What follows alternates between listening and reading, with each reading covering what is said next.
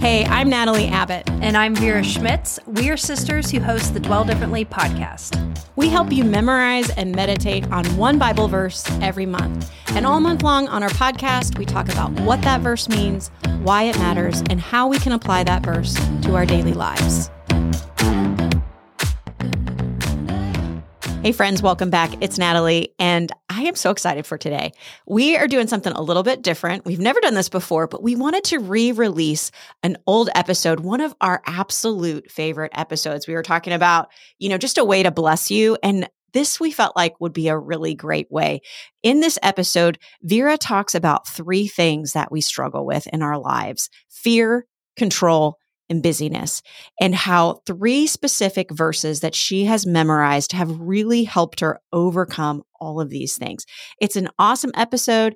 It's just a little short episode, but I pray that it would really speak to your heart and maybe give you some words from the Lord for you to say whenever you are afraid, whenever you are trying to control everything or you feel out of control, and when you struggle with busyness. So let's dive right in. What's up, everybody? Welcome back to the Dwell Differently podcast. I'm your host, Vera Schmitz, and we have been talking about John 8:32 all month.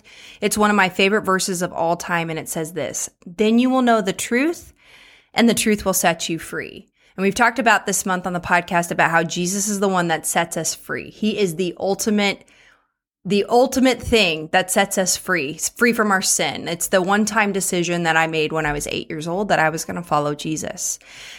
However, Jesus also sets me free all the time. He sets me free every single day from all sorts of things. And so today I want to share with you the 3 things that Jesus is most often setting me free from and how he sets me free. So the 3 things that typically entangle me, that get me all worked up, are fear and anxiety, number 1. Number 2 is control, and number 3 is busyness. So how does he set me free from these things? It's with the truth, i.e. his word. And so I want to start with number 1. I'm going to give you kind of the thing that entangles me and then what truth I've memorized to set me free. So fear and anxiety, if you've lived the last 2 years, you've been a friend of these things, I'm almost certain. These are the moments where you are swimming in your own mind and feel panicked and almost paralyzed. And the truth that often popped into my head over the last 2 years when I was feeling this way, I had memorized my freshman year, probably, or sophomore year of high school.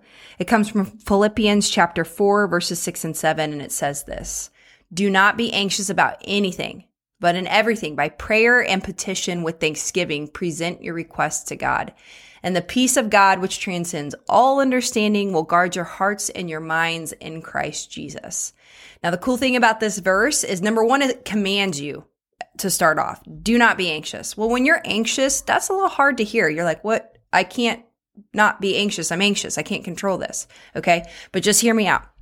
Don't be anxious. Number 2, it says, present your requests to God, okay? So if I'm struggling with fear about X, Y, or Z, I take that to God. I'm like, God, this is the thing that I cannot get out of my mind. It's crippling me right now. And you give thanks to him as you do that. Give thanks to him for his goodness and that he is there near you at all times.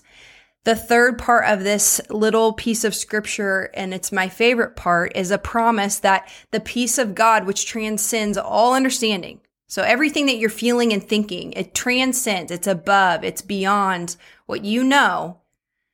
And the peace of God, which transcends all understanding, will guard your hearts and your minds in Christ Jesus. I don't know about you, but in those moments, that's what I want. I want God's peace on me, in my mind and in my heart.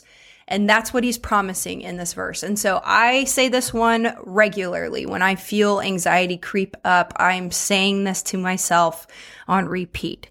The second thing that I deal with that entangles me, that trips me up, is control.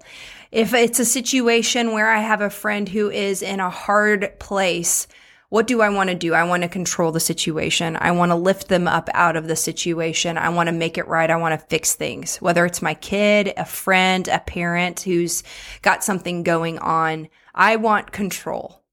And a lot of times we don't have any control. We can do our best to make a plan and execute that plan, but when it comes down to it, we don't have very much control, especially over things like health situations.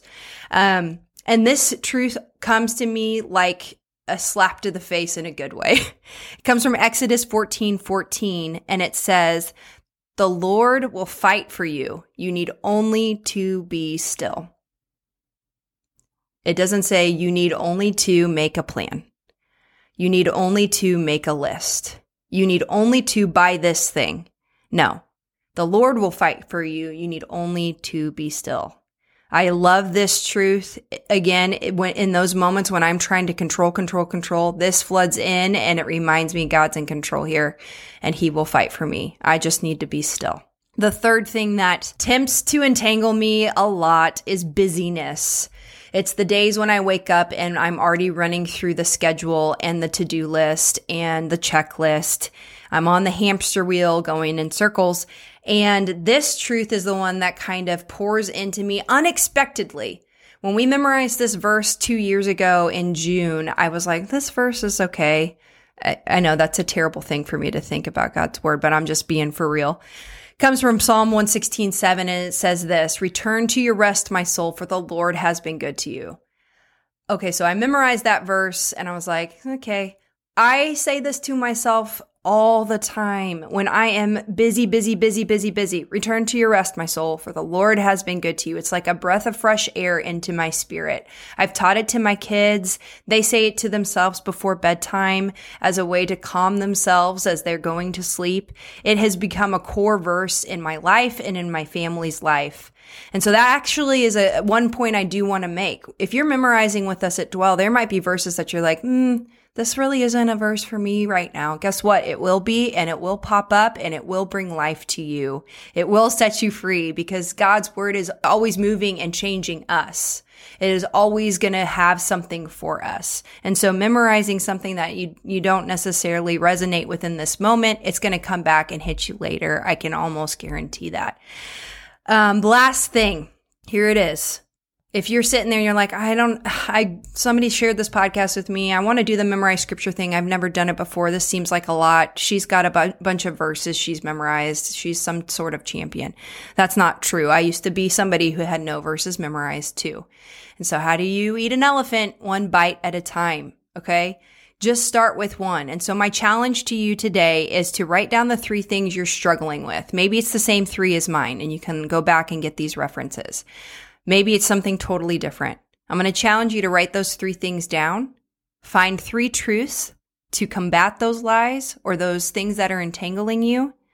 And then, guys, it's easy peasy. Use the Dwell system. Get yourself a Post-it note and write the first letter of every word of that verse on that Post-it and put it in your car and on your window and on your mirror when you're getting ready. And make an effort to get God's word in, because it's not about just memorizing verses to memorize verses. Who cares about that? It's memorizing verses because God's word is powerful and it transforms our life. It gives us hope and it sets us free. That's the word for the month. Guys, I hope it blesses you because God's word is good. I know that might sound cheesy. It's for real. I'm not even kidding you. It is my greatest treasure. And I pray that his word would come in and it would transform you and it would give you hope and it would set you free. Hey, are you looking for a place to connect with other people who are memorizing this month's verse? We got you covered. Guess what? We have a Dwell Differently official Facebook group that you can join, and we're over there chatting about what this verse means and how it is affecting our daily lives. So go check it out on Facebook, the Dwell Differently official Facebook group.